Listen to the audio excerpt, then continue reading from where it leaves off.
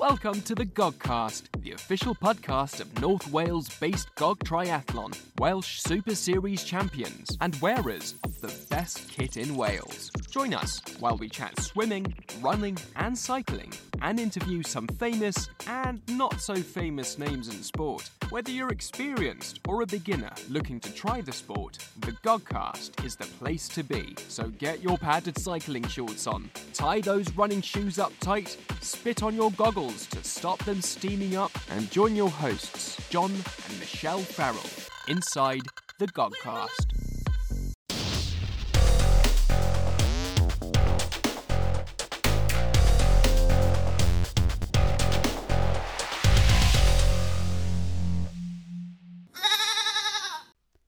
Mrs. F, how are you? I'm very well, thank you, Mr. F. How are you? That's always your answer. Every month, when I ask you how you are, you always go, I'm very well, thank you. How are you? Oh, pretty wonderful, if you want me to be a little bit more specific. What about your legs? They're not wonderful, are they? Quads are recovering from a rather hilly race from the other day, but no, they're okay. I wasn't going to mention it because you said wasn't a GOG race, but I have to mention it because I was very, very proud of you for doing it, and I know I put that on Facebook to say I was very proud because it would have scared the hell out of me to do it. If you don't follow us on Facebook, Michelle, your host, she did a massive fell race on Wednesday up in the Lake District, the Coledale Horseshoe. And it was around about sort of 700 metre, 700 metre, 800 metre peaks, wasn't it? In South Lakes. And it was quite incredible because when we saw it, we thought nothing is that high other than K2 and the Matterhorn. And the tops were in clouds and things like that.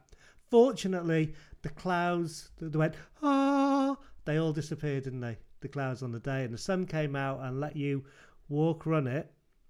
And it was fantastic. She did so well. What was it like? Yeah. Epic. It was epic. That was my first, the word I used as I crossed the line. Yeah, no, it was good. Speaking of epic, don't change the subject. I'm still talking about you now. I'd don't rather change the not. Subject. We'll talk about something more epic, or not more epic, but just as epic in a minute. But I was very proud of you. You got third open lady, over 40s. Yeah. I can't believe she's over 40. You didn't tell me you were over 40. Obviously, you entered the wrong the wrong things on the paperwork. But she came third, which was fantastic. I'm so proud of her because I wouldn't have done it. I walked up the last peak, or not even the last peak actually, walked up to the bottom of the last peak, and I was shattered. So I don't know what you were like, but yeah, epic. Well done, Chelle. That's fantastic. We also did a couple of weeks ago. We also did the Edge Hill University Triathlon, didn't we? We did. We said we'd mention it in the last podcast because it was our first one of the year, first one since pre-COVID, and it was good, wasn't it? It was a good day out. Who won out of the two of us? We don't race each other, by the way, but who won? Clearly we do, if you're saying who won. I was a little bit faster than you, but 4 minutes faster. Yeah, you spent a long time in transition as well. Problem was, it was a long time since we'd done transition. I should have gone to transition training that we're doing on the 24th first, really. What happened was on the way into the pool, while we were stood waiting to go in the pool, I looked down and I was stood in the pool of blood and wondered, what's happened here? Why have I stood in this pool of blood? And then I realised I'd sliced my one of my toes open. Hopefully none of our listeners are too squeamish. No, sorry. No. If you should have put a warning out there yes, first. I said that. But if you're squeamish, don't listen for it for the next sort of 30 seconds. But you're not talking about yourself for that long. All right. But I talk about my toe, so it's not really me, is it? It's part of me. It is part of you. But I sliced my toe open. I had to get it all wrapped up by first aid before we went in the pool. Strangely enough, all the plasters and everything stayed on. But when I got into transition, Michelle was already there. And I thought, how's she got here? She's very quick on the swim. And she was on the bike. Meanwhile, I was still putting my cycling shoes on. So I got this sore toe that's just been strapped up with plasters and all sorts of things to stop it bleeding. Put my foot into my shoe, only to find something at the bottom of the shoe that I stubbed my toe, my bad toe, with lots of blood everywhere on it. It was the lid of your demisting spray, wasn't it? How did that get there? How does a lid from your demister for your goggles get into your shoe? So transition trainer, I don't know if anybody who went last week was taught this, always check your shoes for lids from demisters before you do it. So, but I thought, no, it's not a problem. I'll catch her on the bike. Never saw her again. Next time I saw her, stood at the finish line while I was running around the track finishing my run. And I'd had a good run. And I thought, I must have caught up with her here. But no, she was stood by the finish. And as I got there, the MC shouted, "Here's John Farrell finishing from GOG Triathlon in North Wales. Hooray!" And only to be followed with, what he doesn't know is his wife finished 4 minutes ago. How to make you feel good at the finish. But anyway, so that's so Michelle's one up. We've got the standard in triathlon in Southport next week and the 70.3. So hopefully I'm going to level it up next week. Oh, but we're not racing. No, clearly not. So enough about you and me. Epic things. What's happened? Well, first epic thing that springs to mind is Neil Vickers-Harris with. Oh, he's epic.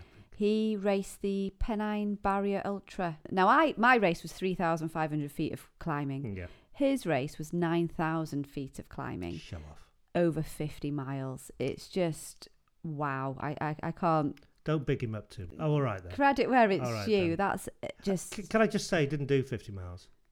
Oh, it was 49.8 Just saying. something. Just saying. He didn't do 50 miles. He did. So yeah, and it took 10 hours, 40 minutes and 14 seconds. And he got first in his age as well. So just... It's not bad for an 80-year-old, is it? He's 50. How old is he? Don't say that. I don't know how old he is. He'll write in and tell us. He'll send a strongly worded email. Oh, I hope I haven't got... Sorry, Neil, if I've got that wrong. That's brilliant, though. That is fantastic. Pennine Barrier, so hilly. It's quite an impressive. GB Ultras, I think it was. But well done, Neil. That is brilliant. We may take the mickey out of you. No, we just may take the mickey out of you. But well done. That's a really good effort. What else has been happening, Michelle? In terms of smashing the result... So talking about toe again. Paul Garstang, he smashed his 10k personal best. That was at a road race in East Yorkshire, Beverley 10k. And he did that in 42 minutes and 33 seconds, which that's fast, Good. isn't it? I'd Good like result, to that. run that fast. Yeah. One day, Chelle. One day. Yeah. When you're running downhill, you run that fast. The results, Andy Jones and Ellie New both did the Llangollen 10k trail race. And I've already put that on my calendar for next year because it looks lovely. So, yeah, they were there. And we also had Dan Wellings doing the Moyle Eilio fell race. Dan Wellings. I've ran Moyle Eilio. It's it's really steep. You said it was one of the most horrible races you'd ever done. Remember, you said before you did the fell race the other day, you said it was the hardest race because it had Cynghorion in it as well. It was it was what in it? Sorry, Moyle Cynghorion, another mountain, another. I thought that was a meal like Hungarian goulash or something like that. No. I did a race there a few years ago, and yeah, it's still, I'd say now, it's still the hardest race I've ever done. I remember seeing your face. Oh, it was awful. Well done, boys, well done.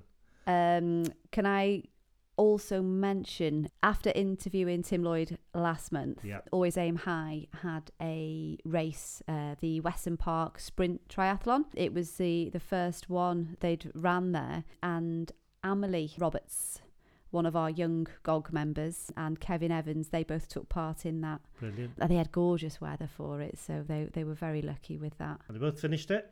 They did. Good. Well done, guys. Well done. It's always nice to do a brand new one, isn't it? And to support Always Aim High as well, because it was the first time it had been run, so that's really good. And then the only other race I'm aware of was Gold Rush Trail Race at Coedale Brennan. Oh. Now, we ran there recently, didn't we, on our way to Machynlleth? We got lost there, remember? We spoke about it last time, didn't we? 7 GOGs went down to do that, and I think the inspiration for taking part in that race was Llynos, one of our GOG members, Llynos Davis. It was her 60th. I don't think she'll mind me saying. You mentioned a lot of ages. Yeah, I hope they're right. But I'm sure Llynos isn't 60. No, I know, you wouldn't think it, but it was her 60th a couple of years ago, so this has been deferred. She had 2 races to do for her 60th, and this was the second. So some GOG members went along with her. Wayne was there Wayne Roberts, he's one of our coaches. Steph Conway, another one of our coaches. Sarah Massey went. Megan New went. Tracy Williams went down. And they ran. It's a tough old route, isn't it? Yeah, a few of them ran together with Clinos, which nice. I think was really nice that they completed that together. It's lovely down there. It's a lovely, some lovely runs down there, isn't it? But we spoke about it last time, didn't we? How nice it were down there. We'll have to go and do it. Won't we? Yeah. Mm-hmm. So that's it in terms of results. All right. Okay. So next month we will talk about Coledale Triathlon, and we will also talk Southport. Briefly. It's not about us, John. Oh. What's the point of having a podcast if you can't talk about yourself? That's a bit indulgent. Yeah, Coledale Triathlon, which is taking place imminently, and also the Snowdonia Half Marathon, which we're marshalling as well. Yeah. So those results will be in the podcast next month. Yeah, we'll talk a little bit about them as well. So so well done, guys. Well done. What's going on? I know there's lots of things happening now over the next couple of months, so we'll try and keep up to date. So if you have done something and we haven't spoken about you, do apologise, but we just, there's so many things going on, isn't there? Let us know though, and we'll mention it. And if you're doing something special, let us know as well. So good. We're not going to talk for long today. You'll be very happy about that, I'm sure, because what a podcast we've got today. What an interview afterwards have we got. But before that, we're just going to have a little segment that we did promise everybody, didn't we, that we'd answer a few questions on nutrition this week. Now, the issue is, and this was always going to happen really when I think about it, is that the person we interviewed this week can talk because he's got so many stories and so many things happen to him, and he's such a fantastic person to talk to. It went on quite a long time, and I know these podcasts tend to be getting longer and longer and longer. That's because people surprise me all the time about how interesting they are. I just find out things, and I love to hear them talking. So we're going to keep things a little bit sort of shorter on this side and get to the podcast. So we're only going to go through a couple of the questions for nutrition on this time, and what we'll do next time is we'll have a proper segment, and we'll get people to write in with more questions, if that's all right by everybody, because we did promise we'd answer a couple, didn't we? We've got a couple of questions here that we can go through, but next time we will have a section on nutrition, which will be, because you're a nutrition coach, you're a level 5 nutrition coach, you've got an awful lot of knowledge that you can share with people. Thank you very much. So, but we'll just answer the 2 questions on this occasion, and then next time we'll go into that in a little bit more detail, if that's okay with you. And then we'll go on with the interview. So, nutrition. So we've had a question, and we've had the same one from Melissa Everly and Miklos about weight loss whilst training for an event. So Melissa has put it like this. So I need to get training and recovery nutrition right whilst I build up to Ironman 70.3 in October, but I also need to lose a few kilos along the way. Any pointers? So she's gone on to say she's rubbish at counting calories, likes some good coffee and cake now and then. And then Miklos has followed on from that, where, he's also in the same situation. He's hungrier because he's training, and he's, training hard. Yeah. So if he loses weight, his performance struggles, or he's doing well in the training, but he's not losing any weight. So how should Melissa and Miklos approach this? It's a popular question, and it's an issue that a lot of people have when they're training, because they think that it's right that because you're doing more and more as the summer goes on, getting ready for your event, that you'll lose weight naturally, and that's not the case. When you're preparing for a race, that's not really the time you should be looking to lose weight. You have to look at the year leading up to your event as one plan, and the time to lose weight is in the off season, really, ready for the training. Now, you can lose weight while you're training, but it has to be very, very slowly, because if you think, if you bring weight loss down to its very, very basics, it just means using more calories than you take it in. Now, if you're going out running and you're doing 20 miles, and chances are you're going to be using, for instance, I use about 2,000 calories doing 20 miles running. So you'd think that, well, that's enough to lose weight, but the problem is your body needs to rebuild itself after making that effort. So your muscles are damaged, your body needs to replace its glycogen, it stores its carbohydrate stores. So you need to take more food in to feed your body to be able to train again in the near future.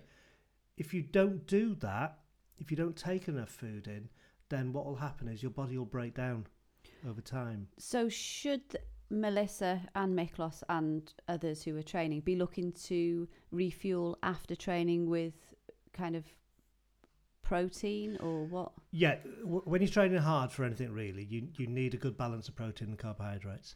And you also need to make sure you're getting all the micronutrients as well, and all the things like vitamin D and the like, and calcium, because otherwise you start getting things like you get stress fractures and stuff like that. So you need a really, really good balanced diet.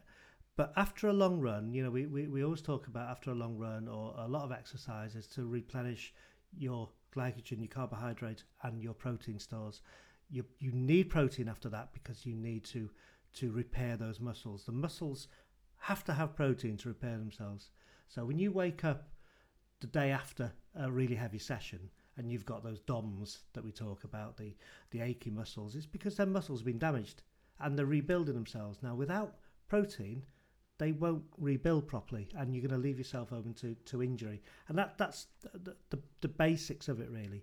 So can you get enough protein from food, or would you suggest, a protein drink of some description? You can get it from food, but when you're looking at doing excessive exercise, then it's easier to get that protein through such a thing as a balanced shake afterwards. So a protein and carbohydrate shake. Excuse me. So it's better to go that way because you can get so much more protein in quickly into your body. Okay. And you need that protein in.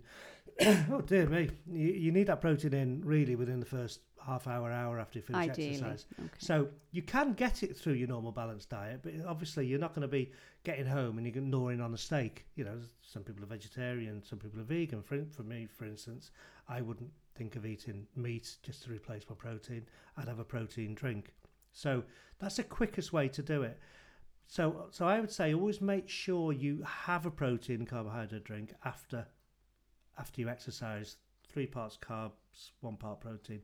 Buy any standard drink that's out there, and you'll get the right mix in there. But it's all about a balanced diet. Now, if you're going to lose weight, if you want to lose weight, then you need to do it very, very slowly. Okay. Now, there's such a thing as we've spoken about before that I follow intermittent fasting, where you don't eat from a certain time to another time in the morning. So you go 12, 15 hours without eating. That's great to lose weight, but you can't exercise at the same intensity by doing that because you haven't got the glycogen stores, you haven't got the carb stores to allow you to do that. So you have to exercise at a lower intensity, which might not help your training program. So if you're looking to exercise at a high intensity, you really need to be feeding yourself. So if you're going to want to lose weight, you really need to be looking at what you're eating and just making little changes, such as planning your day. So your training plan should also involve your food plan as well.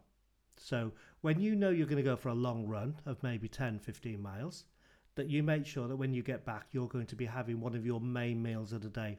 So you can snack quite heavily to get the nutrients back into your body.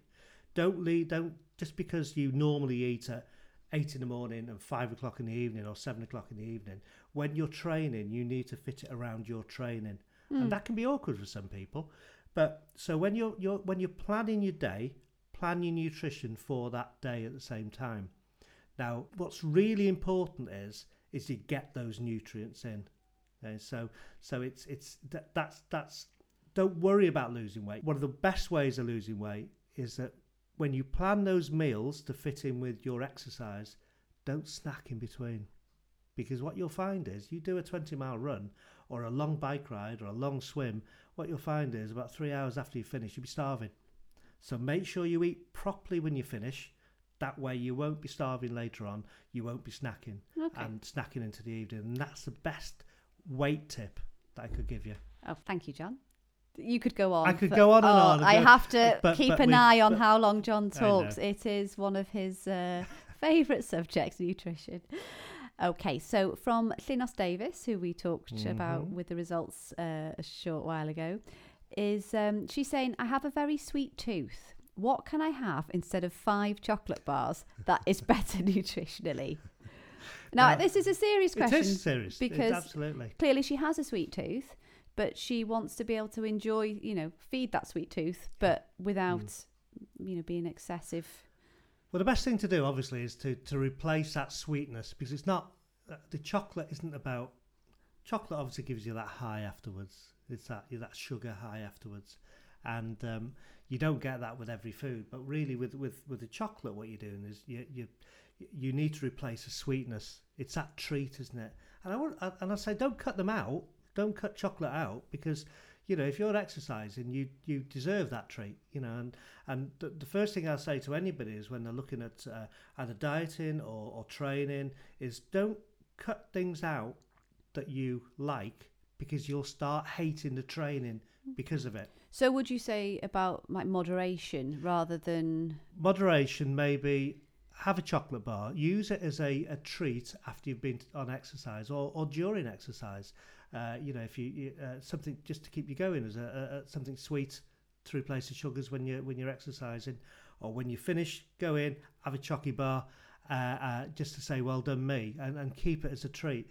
In the meantime, if you're hungry and you're really going after those that sweetness, and then things like fruit, but then of course not everybody can tolerate fruit, and it is a bit of a myth that that fruit is really good for you. It's fruit in moderation is good for you, but it doesn't suit everybody, and especially athletes. And we all like to think of ourselves as athletes because we train enough as athletes. It doesn't always fit in with a diet. It can give you an upset stomach and cause a lot of issues. So fruit, if you can tolerate it. Fruit and nuts, so raisins, dates. What about fruit and nut chocolate? Fruit and nut chocolate. Well, use a fruit. That must be one of the healthiest things on the planet. We've got some with the cupboard, haven't we? We have. We haven't touched it. But a small amount of that. Small amount. But replace a treat with a handful of nuts with some raisins in. Things with honey in. Some of the bars with honey in. I know some of them are processed, but you have to. You have to, everything in moderation. Because we tried making some flapjacks, didn't we? And they just fell apart. I don't think we had enough sweetness in them. No, that's right. Honey is a great thing to do. So if you can make some flapjacks with honey and oats and the like, and bake them or non-baked ones, they're great for snacking on as well. I know we used to do them and they used to break up everywhere, but I'd love just going and getting the bits and eating it, because it's sweet and it gets rid of that craving. Strangely enough, banana ice cream. Oh.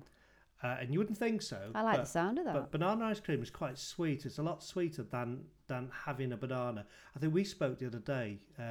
We were somewhere and you said, "Oh, this banana's lovely. It's really banana-y." Yeah. And you laughed at me. And we laughed. It's a banana, that's why. But some bananas are better than others. Some are greener, some are yellower, some are banana-ish, and some are non-banana-ish. So, but banana ice cream is quite sweet. And it's, again, moderation, but if it gets you away from the chocolate bars all the time and it's maybe low-fat ice cream, then it serves a purpose. Dark chocolate, I spoke about this earlier, dark chocolate can be quite bitter. But it can satisfy that craving, a small amount. Yeah, that's good. Right. So a higher cocoa content. Perhaps. Higher cocoa content will really take that edge off the chocolate. And again, dark chocolate isn't for everybody.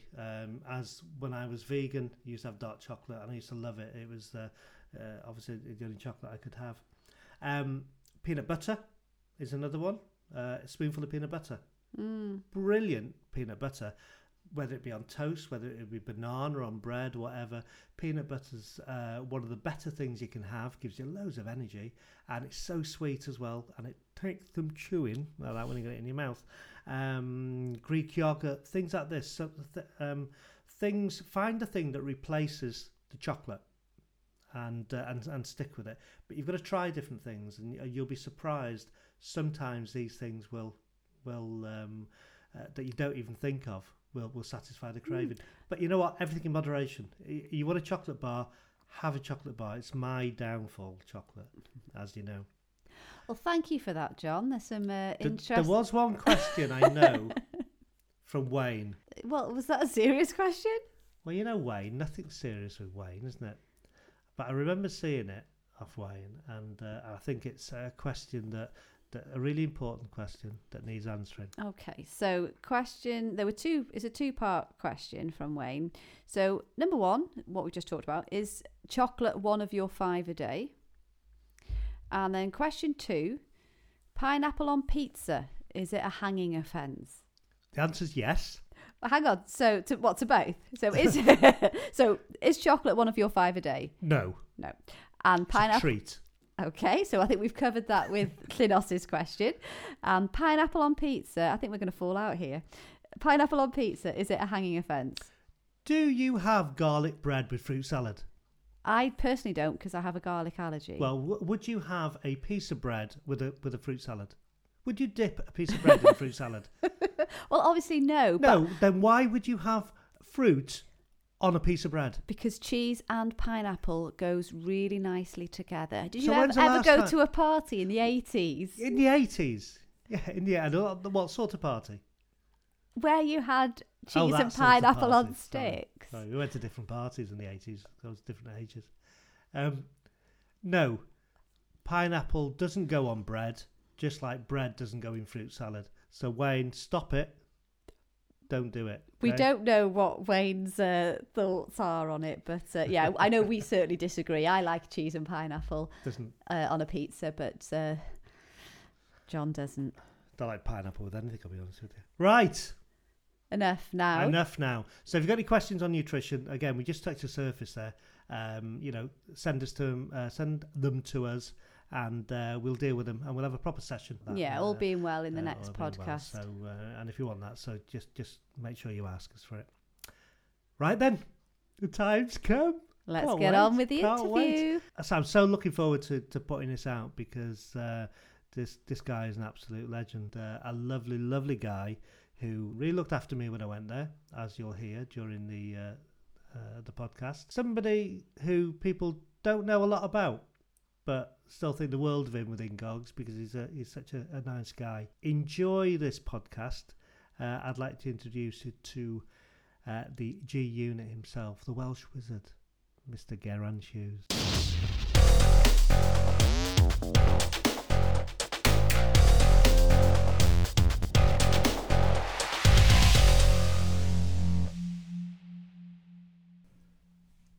And welcome to the GOGcast.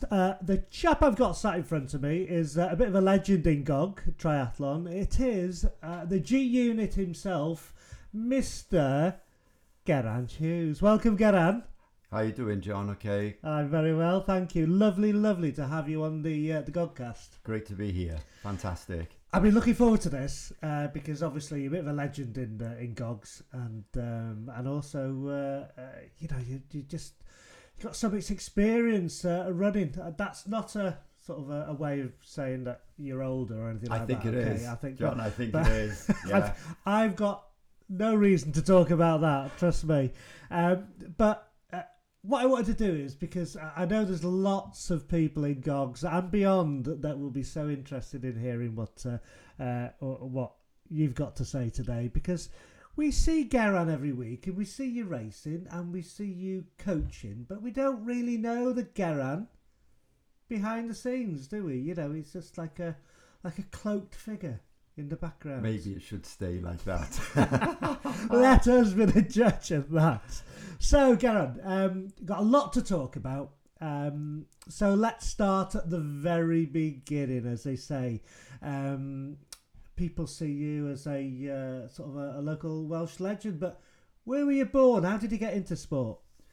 There are vicious rumours that I was born in London. I can categorically say these are not true. My birth certificate doesn't say Brent Kensu, and I'm a Cockney. I was actually born in Wembley. In the stadium? The old stadium. Near about. My mum used to take me to the top of Wembley Park, Wembley Hill, in a pram, because I was born the year England won the World Cup in football. Really? So I was born in April, and I believe the World Cup was in July. Wow. I don't remember that, but yes, I'm from London. It's the only skeleton in my cupboard. Not. So the only one you're going to talk about today. That's it, indeed. I actually moved then, or we as a family moved after 3 months to Cardiff. My dad had a posting in London for a year with the BBC, so we happened to be just in London, or my parents for a year. So we're back in Cardiff 3 months later. So that's when my life started. Welsh through and through. Indeed, we don't need to know about those 3 months. No, I haven't got a rose sort of pinned to my chest. So so I went through the Welsh education system in Cardiff, primary and secondary, which had pluses and minuses, definitely more pluses, but it was a very nurturing environment with the teachers. Was it very Welsh down there? We look at North Wales now, we think, the Welsh schools and things like that, they're pretty Welsh. Was it as Welsh as down there, really? No, immersed in Welsh? No, I think people's comments are, you're from Cardiff, not many Welsh there. But what's interesting, when I was a child, there was one Welsh primary school, which I went to, Bryn Taf, and my siblings did. Now we've got 19 primary schools. I had to be bussed out of Cardiff to a Welsh secondary school, but now in Cardiff there are 3 Welsh secondary schools. Gosh.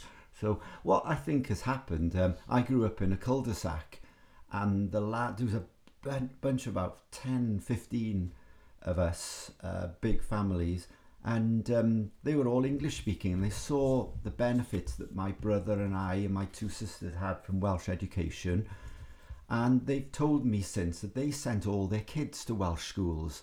So I can see that's a kind of a microcosm of what happened with Welsh education. So yes and no, it's Welsh, massive city, and you can get lost in that city with the Welsh, but yet there are, I don't know how many, when I left Cardiff about 17 years ago, I think there were about 20,000 Welsh speakers in Cardiff. Well, it's more than we thought, isn't it? So school then, what was school like? Were you clever in school? Did you like school? I was very quiet.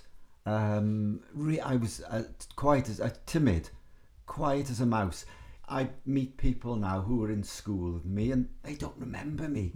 And of course, when we talk about what things we do now, they say, whoa, but you weren't sporty. And I wasn't, saying that there were pluses and minuses about Welsh education. Unfortunately, the big minus was that PE was rugby, and it was rugby, and it was rugby, and it was rugby.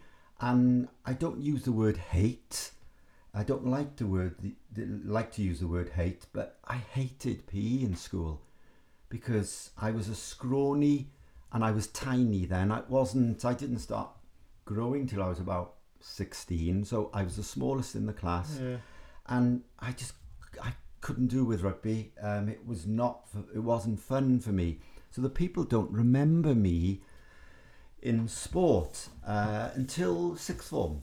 I'd always run when I could. If the football or the rugby pitches were underwater, they'd send us on a cross-country run. And I loved it.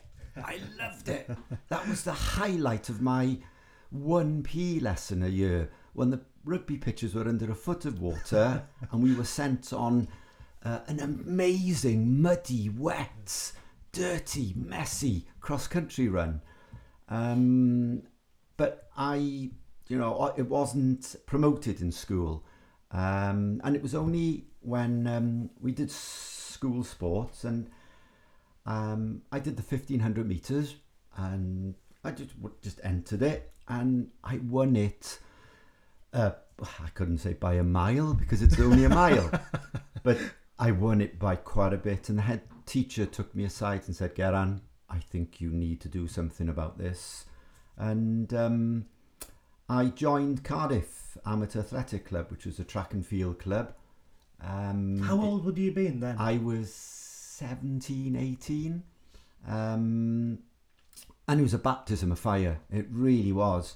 I don't know how I got placed with a group of talented athletes. And initially I was a fish out of water. There were guys in the group. I think they were all under 20s. So I had a guy who'd come back from the World Cross Country Championships. There was a chap, we became good friends, who represented Great Britain on the track at under 20s.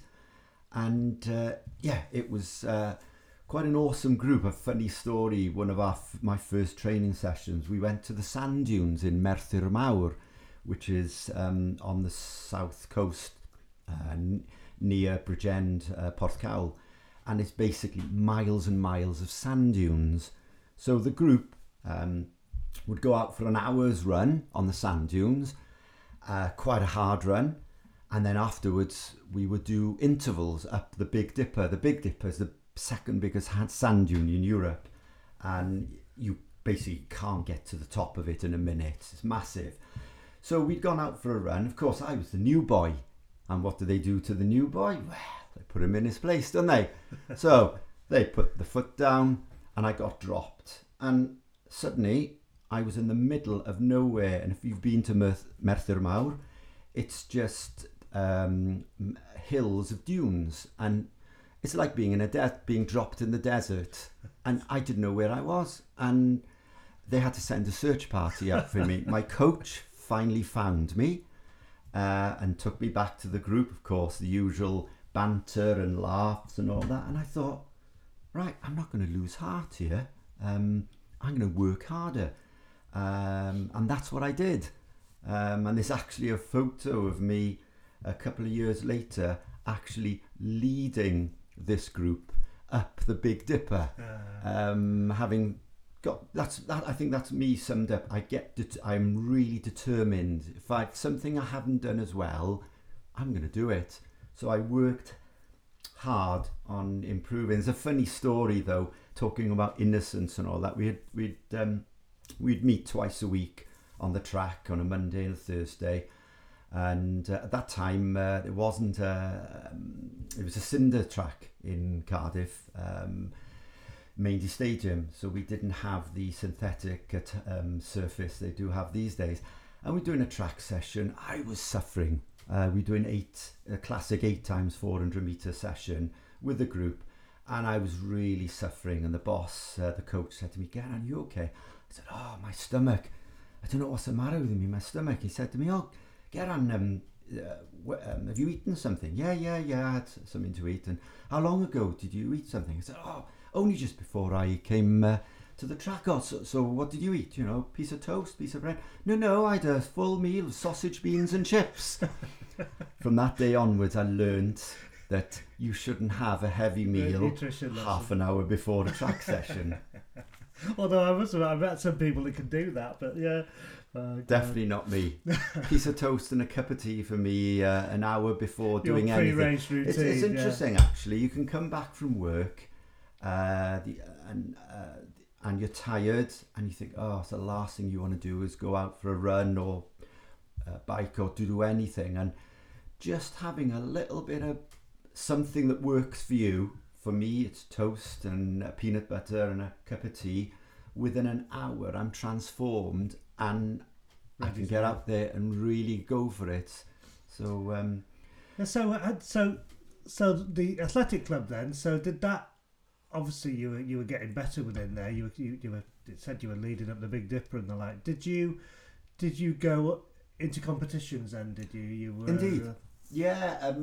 Initially, when I sort of found my feet at Cardiff, I ran for the Welsh League team, which was effectively the B team, and they travelled around Wales. Welsh League sort of track and field, and I used to do the 1500, the 5,000 metres. I remember being thrown in to do the 4x4 relay, but it was all experience. And I suppose a breakthrough, you could call it, was 1989. Travelled up to Colwyn Bay on the team bus, long journey from Cardiff, and Russ Godwin must have been there, probably competing for Colwyn Bay, because he regularly used to take part in the Welsh League meetings. And I was asked to run the steeplechase, the 3,000 metre steeplechase. Really tough race, and I was always a sort of, give it a go and see what happens. And 3K steeplechase is 7.5 laps, 28 barriers, solid barriers that don't move when you hit them, and 7 water jumps. And I had no idea what I was going into. Finished the race, and I'd run the fastest time by a Cardiff athlete. Following week, in at the deep end, I was asked to run in the first team for the British League in the GRE Cup semi-final, which was effectively the best track and field teams in the UK.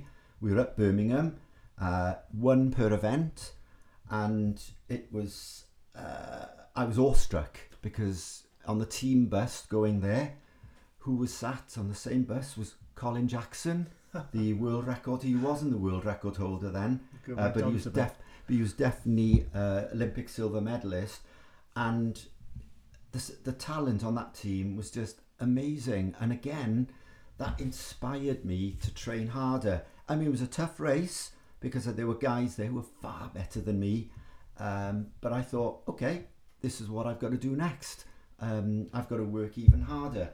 The same year was the Welsh Championships. Again, I was hooked with a steeplechase. It just seemed to suit my type of running, where you can't get into a rhythm. It just, the barriers just break up your rhythm. The water jumps break up your rhythm. So went to the Welsh Champs, which was the actual trial for the Commonwealth Games in Auckland in 1990, yeah, and finished 5th in that. And that really got me up to another level. And again, it just inspired me to work even harder, yeah. Yeah, see, people don't, we see someone like yourself, and we go about our business in our, doing our runs and things like this. But I think people have to realise that with some people it goes back a long way. You've got a lot of experience there, and I think when new runners and the like come aboard and they think, I'd never catch Geran. Look at he's doing this, he's doing that. I think what people have to learn is that it's been in your blood for many, many years. So somebody coming into the sport now, it's going to take some time to get to that. There are people that have done it for years, and people like myself, for instance, have only been running running this time for about 5 years. It's something to aspire to, but you don't get down about not being as good as some of these people. You look at someone like Paul Algeri again, who's been doing this for many years, comes from a sporting background with rugby and the like, and we shouldn't get down about thinking these people are a lot better than us. These people are a lot more experienced, and with experience comes performances as well, because you learn more about yourself, don't you? You're so right there, John. Yeah, you're so right. I mean, it's one of my pieces of advice I give people. It's all about consistency, and it's being consistent with your training. I just happen to have been doing it now. In saying that, I've got training diaries now. Every activity, run, swim, cycle, or anything, has been logged in a training diary, and I've got training diaries going back to 1984, and I refer back to them all the time. Just if I need just to check up on something, see where I'm going wrong, where I may need to improve. But you're so right there about people shouldn't get despondent. Oh, I'll never beat so and so. I think it's about your own journey. Yeah. I can remember when I started out, especially with the experience on the sand dunes, and I thought, I'll never get to those boys' level. And then a few years later, I was leading them up the sand dunes. And also it's muscle memory as well.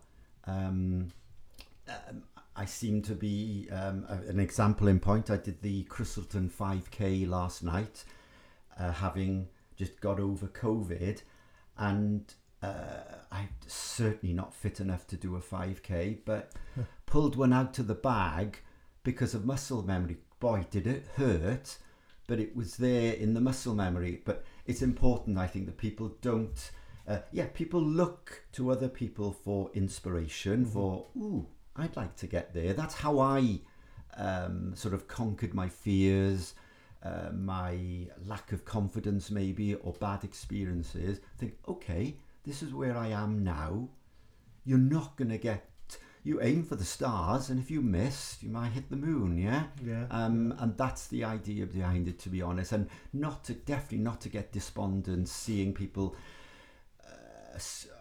appear to be so much better. I don't think it's all about that. It's about what you do yourself. And the personal journey for me, there were stepping stones, like I've mentioned today. Got to this, and then that experience, and another experience. And I think that's important, rather, because you can fall out of the sport. So many people I know over the years have been excellent athletes, and they've just fallen out of love with the sport because they're trying too hard or trying to run other people's races rather than their own. And we're all different, and we all have a different way of approaching races. Of some people improve massively, other people it's like stepping stones. So you went on the you did that race, you did that championship race, you came fifth on it. That obviously inspired you to go to keep going with that. Did you stick with the same events, or did you start specialising in events at the time? I did as many events as I could do, like cross country. Around this time I got my first Welsh vest for cross country. That was about 1991. So that was my first Welsh vest for cross country. They used to have a fixture. It was run in the army base below the old Severn Bridge, and it was Wales against the army. That was a fantastic event.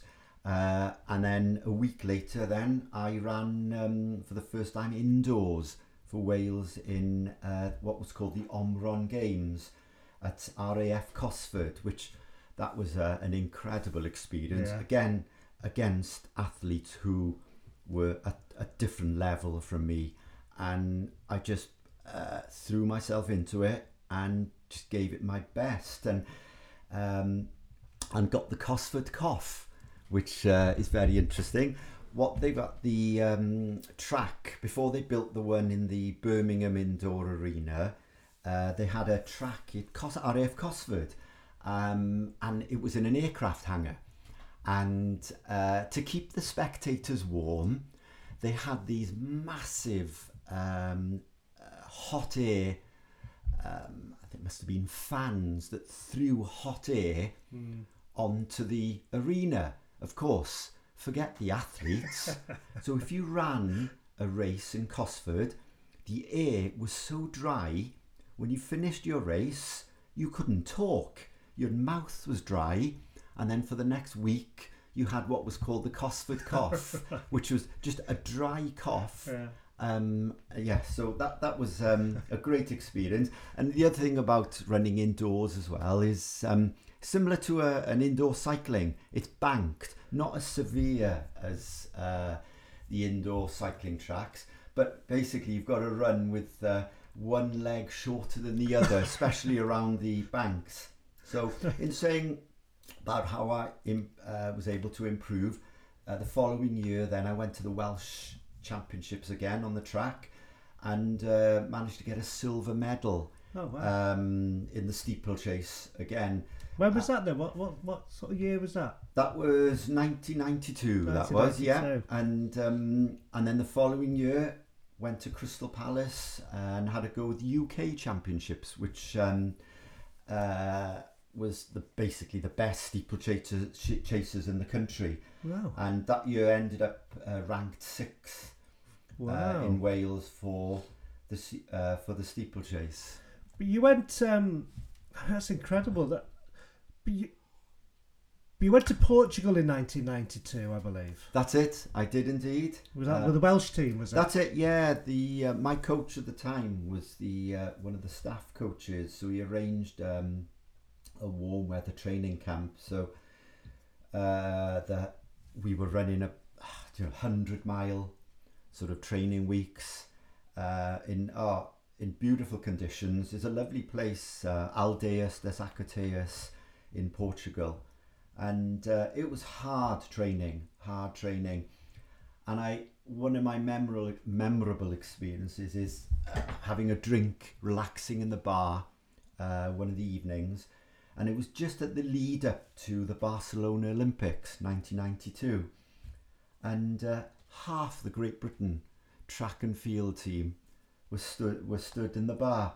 And looking around, there was Linford Christie, John Regis, Steve Backley, the javelin thrower, and I thought, goodness me, this is the life. But at the end of the day, it was still amateur. I wasn't getting, there was no payment or anything. You were doing it for the love. And there was definitely a serious side of things. When you did competition, I couldn't say, when you were lined up with 8 other athletes on a track ready for the steeplechase, it was serious. There were down moments. I can remember going up to London, another cup semi-final for Cardiff, and just after the race, everybody ran. It was a race basically for the first barrier to get over it first, and the guy next to me gave me an elbow in the ribs. And the next thing I know, I was lying on the track with my leg in pieces and a stretcher coming out. I was taken to hospital. I'd smashed my knee up. And you sometimes think, goodness me, this is a bit too serious for doing stuff that's supposed to be fun. So I think I've stayed in the sport for so many years because I've not always taken things seriously. There are races that I've done which are fun races. There's a race in Pembrokeshire called the Becca race, which commemorates the Rebecca riots when men dressed up in women's Welsh costume and used to destroy turnpikes, which were the where they paid their tolls to travel, and the race remembers the men dressed up as women and destroying these turnpikes. So it was a fell race, bank holiday, went with a bunch of friends, had a go at the race, and coming towards the finish, I suddenly realised I was only 18. I was winning. I thought, wow, look behind me, nobody in sight. I thought, wow, this is great. Coming up to the finish, the last, 400 metres, you actually run in a stream. And as I approached the stream, getting ready to get wet, this guy just put his hand in my face and said, stop. And I thought, hang on a minute. I'm not stopping here. I'm winning this race. And he put a skirt on me, put a little bonnet on me, and put a hat on me. I was being dressed up as a Welsh woman in a Welsh costume. I thought, what's this about? I knew nothing about this. So carried on running through the stream, dressed as a woman. And then as I came to the finish line, I was handed an axe. I thought, what's this? And in front of me was this pristine wooden gate.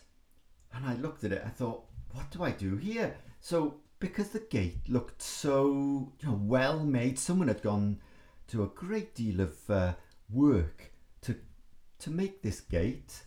And I just tapped the gate, and of course everybody was laughing. Didn't realise I was supposed to smash this gate to pieces. So that was one of my experiences of a more of a fun race. Another story is I went up to this was many years later, about year 2000. I went up to was on holiday in on the Isle of Skye. and there was the Scottish Highland Games in Portree, and just happened to be there on my holiday. And if you've ever been to Portree, they've got this natural like amphitheatre that sort of juts out into the sea. A perfect place to hold an event, and it's a professional event. There are people who, I was talking to the other athletes, and they were saying that they gave up their jobs in the summer because they could earn more money taking part in the Scottish Highland Games. You know, races like tossing the caber, other strength events, 100 metres, 200 metres, and these guys were earning good money for winning these races. So I thought, oh, come on, I've got to have a go at this. And I saw there was a fell race. And I thought, well, that's a good end to the day. But before I get on to that, I'll have a go with the 100 metres. Now, I'm definitely not a sprinter. My 100 metre speed is the same at the end of a 6-mile cross country as it is from just 100 metres on its own. So I thought, Geran, you just got to have a laugh here. So I was lined up for the 100 metres, and the 100 metres was one circle. So you were effectively running around in a circle. And I said, come on, Ger, come on. Just don't come last. Don't make an idiot of yourself. Don't make a fool of yourself. Just have fun.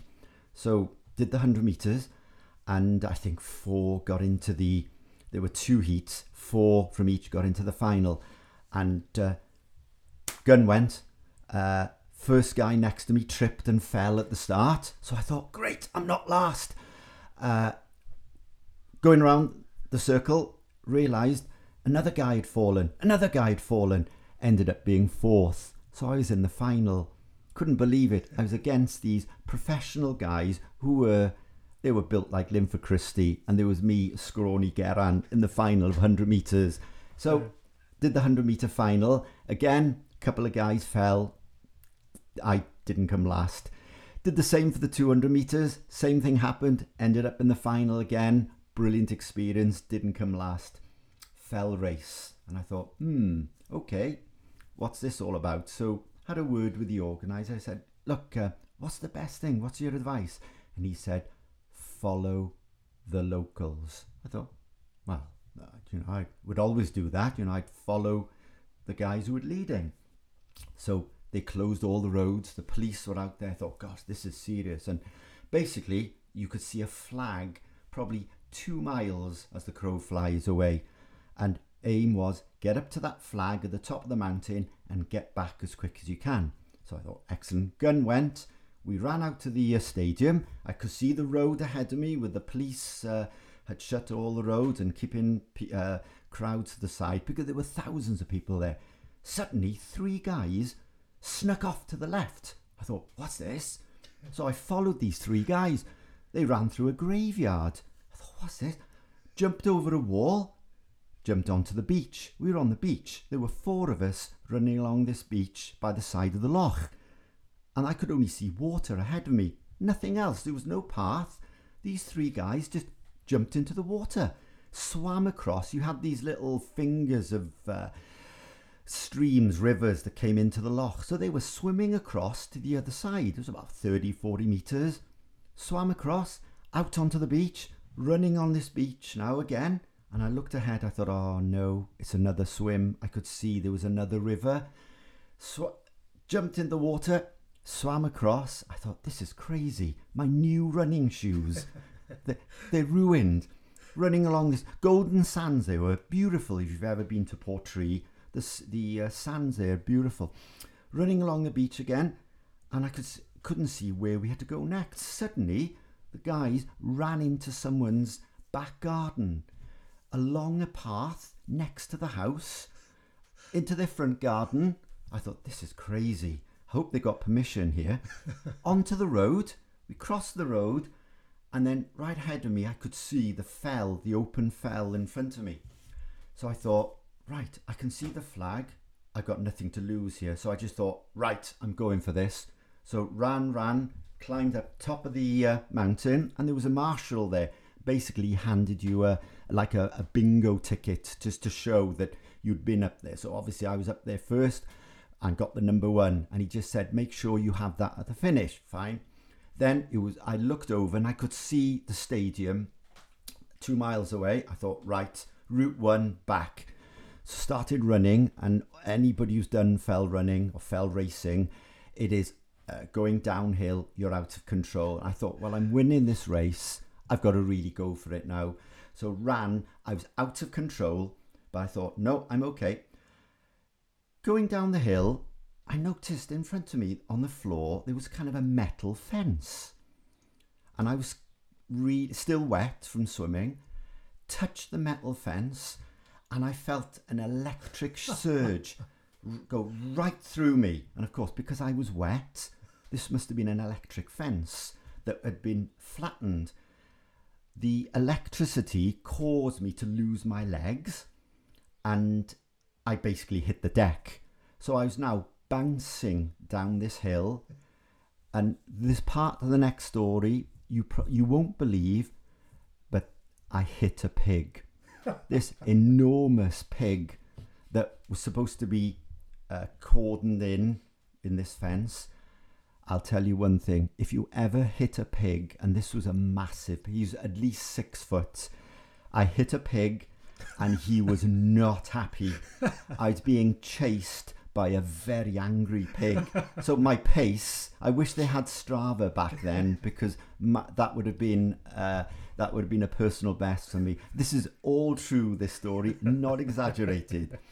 Got away from this pig, crossed the road, back through this person's front garden, back garden, out onto the beach, running on the beach. I thought, oh, here we go again. Dived in, swam across the river, onto the beach again, swam across the next part of the river, and then suddenly I came to a stop. There was this like 10-foot wall. And I thought, where am I? I could hear the stadium. I could hear people shouting and screaming because there was still events going on. I started to panic. I didn't know how to get back into the stadium. So I had to climb this wall, and there was a graveyard. Into the graveyard, out of the graveyard, and then into the stadium. You wouldn't believe there were about 2,000 people in the area, at the finish area, and there were screams, shouts, and everything. Of course, the announcer said, all the way from Cardiff, Geran Hughes, winner of the Talisker Cup, finished the race, beautiful trophy, and a bottle of 10-year malt Talisker I won, and quite a bit of money as well. So that. So it's worthwhile. Not often people can say that they've fought with a pig on a fell race. Oh, indeed.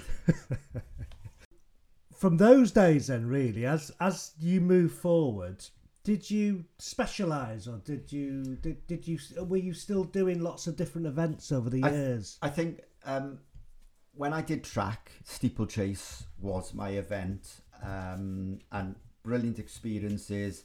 But I find that to stay in sport for a long time, I think it's good to sort of change your focus.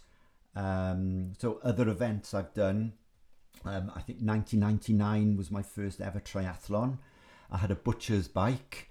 What made you go into triathlon? Did you just want to try it, did you? I think I'd been running now, goodness me, 99, 15 years. And that's the minus with just running. You pick up niggles, and advice from friends of mine that swimming was a good alternative to running, or something that you could complement your running, and cycling as well, multi-sport.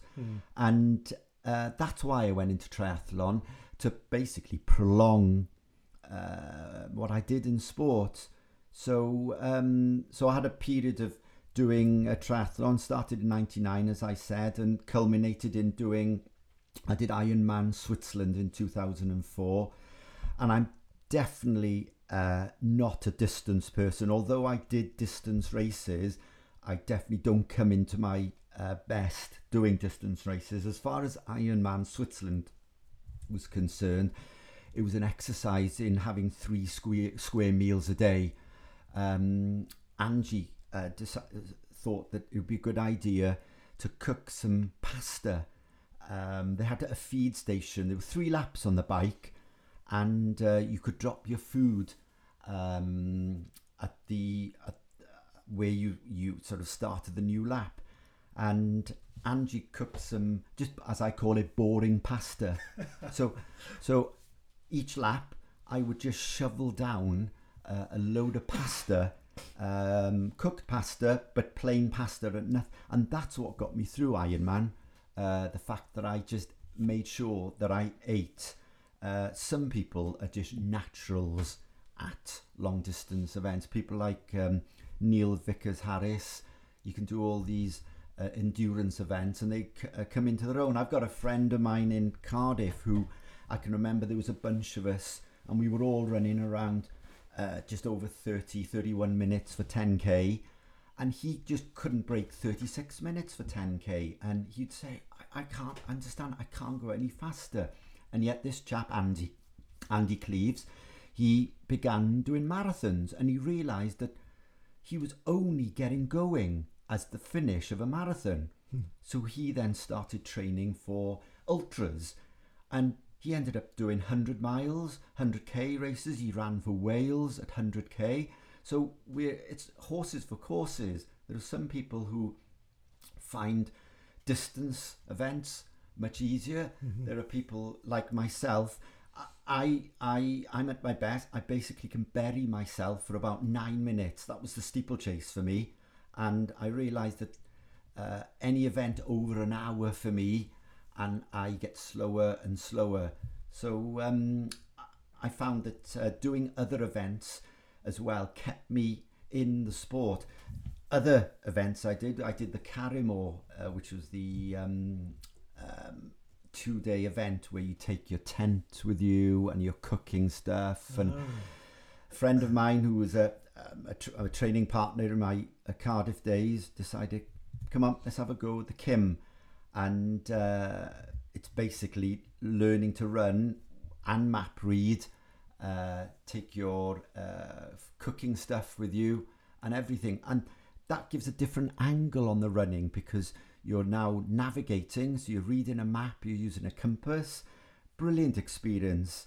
That we got horribly lost in the first 2 hours, and then we ended up over the weekend finishing 6th, which was brilliant. A story about Angie and myself. Angie and I did the Carrymore together. Oh, husband and wife doing a Carrymore together, map reading together. Oh, I can imagine. But you know what? What a brilliant experience, because at the time I'd moved up to North Wales and Angie was still living in Cardiff. So the Carrymore was in Brecon Beacons. So I travelled down from North Wales, Ange from Cardiff. And it's funny with these events, you cut down your weight so much. So for example, you will cut a toothbrush in half to save the weight. However, there's still a bottle of wine thrown into the rucksack, so you can enjoy it. That bottle of wine on our Carrymore was fantastic, because they give you start times which are not always to do with your ability. And there were friends of mine who were sort of my level of running, had started 2 hours before myself and Angie on the morning. And Angie and myself were given a very late start. And I thought, you know what? We're going to struggle here. And if you don't get into camp by about 8 o'clock in the evening, you're disqualified. And straight away I said to Ange, look, Ange, I think this is going to be an adventure. You and I are not going to make camp, I don't think, because this is a short day for us. Happened, we didn't make camp. So Angie and myself ended up having a romantic evening together in the middle of nowhere in the Brecon Beacons. We just pitched my tent, opened the bottle of wine, and just shared a husband and wife evening. Our friends of ours who were in camp, they were very concerned. Angie and Geran, they're not here, they're lost. They were really worried for us. But no, a lot of fun actually it was. And I think it's good to do different events rather than the same old. Other events I've done. 2008, I had a go at, got into the GB team for Masters out in Ljubljana in Slovenia, and did the European steeplechase championships. I was 42 at the time and finished 7th in that race. Wow. But what an incredible experience. At 9 a.m. the temperatures were 90 degrees. And I can remember sort of thinking, warm up. How do you warm up when you're already sweltering in those conditions? And I can remember finding a hedge which cast a shadow on this lane and doing my warm up back and forth in the shade, just to keep myself from roasting. So yeah, it's very important to switch your focus, and I still do that now. I'll do cross country in the winter, obviously with family.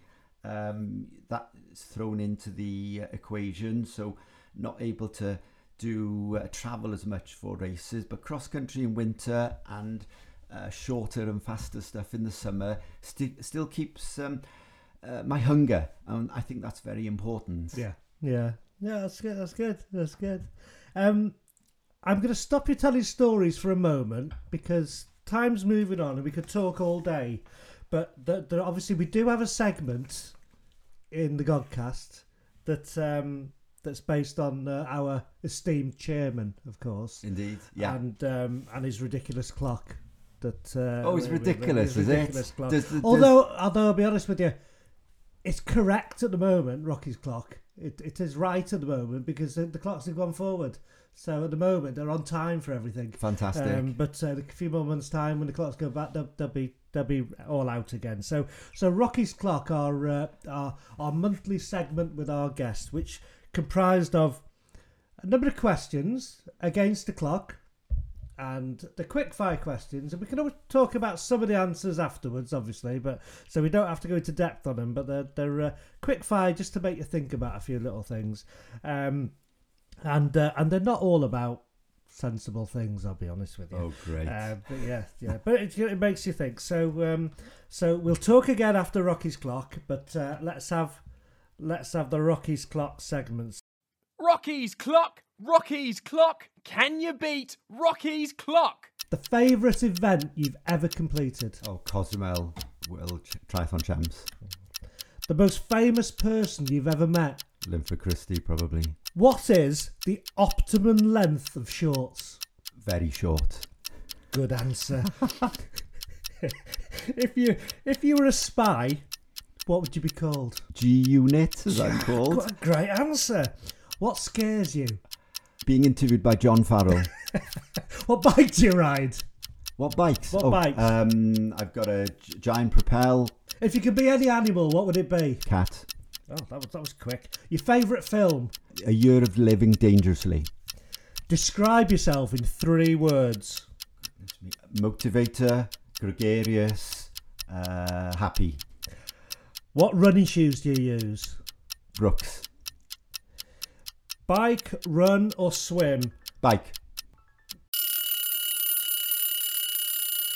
Rocky's clock, you didn't beat Rocky's clock. Just missed out. Then you were so close then. So close to beating Rocky's clock. Some Excellent. Good answers. That's there. all right. Some good answers there. Let's go back. Your favourite event? Cozumel, yes. Cozumel, yeah. When was that? That was the first time I got selected for GB Sprint Triathlon 2016. It was in Cozumel, Mexico. Angie calls it our second honeymoon. It was amazing. We stayed at the Great Britain Team Hotel. Wow. The atmosphere was just buzzing. Our room was incredible. There was a hot tub in our room, and the views out. It was a sea view, and the hotel you went down steps at the where the pools were into 80 degree or 28 degree water for a swim, and you had an area you could swim. It was just amazing. And there did happen to be an event that I had to do, but I was enjoying myself too much. The funny thing was, we arrived and there was no recovery time. We arrived and late on a Tuesday, and the event was first thing, a ridiculous time on the Thursday morning. So we had one day and it wasn't acclimatized, but then afterwards we had over a week, and it was a real holiday.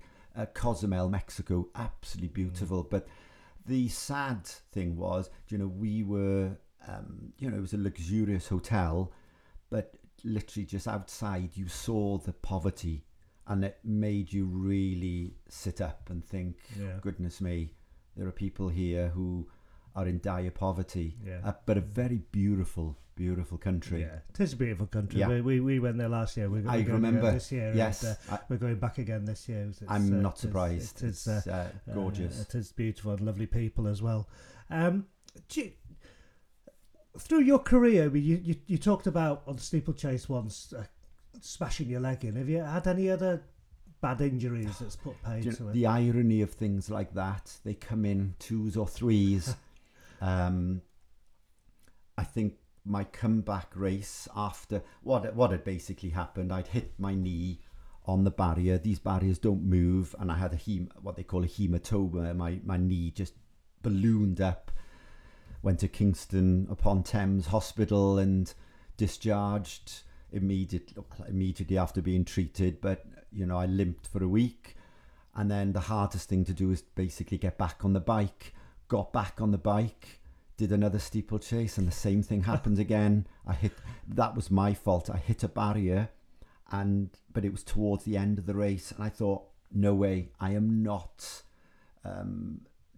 I got up and finished the race, but then again the knee went up. This reminds me of a story that Ange and I we had a long period before we had kids. We used to do a lot of fell running. It was actually the time we'd moved up to North Wales, and we used to pack a small rucksack, and we'd maybe take a bus as far as away from where we'd parked the car in Snowdonia, and we basically spent the whole day running back over any mountain, whatever, back to the car. And we used to do a race called Moel Union, which at the time was a trial for the Welsh team to go out to Knockdhu. Knockdhu is a mountain near Belfast, and they held an international there every year. So the trial was Moel Union, 4-miler, perfect for me for distance, and running the trial, coming to the finish. It was a Masters trial to get into the Masters team, but I happened to be in the front group, and I thought, this is fantastic. I'm 40 and these are youngsters, and I'm up with them. Loss of concentration again, going downhill to the finish. Lost my footing, went flying, hit the ground, hit some rock. Instinct and adrenaline just got me up, got on my feet, ran down, finished the race. Very steep drop down to the finish, finished the race. And I looked at my, I didn't look at my knee. Someone said, Geran, have a look at your knee. And my knee was cut, but you could see bone. And someone said to me, Geran, you need to go to hospital. And I thought, no. I want to see. I think Wales were playing Italy in the rugby. I thought, no. I'm going to the pub now where we had the prize giving. I'd got into the Welsh team, and that was my focus. So at the pub, I had a coffee and a sort of a roll and whatever.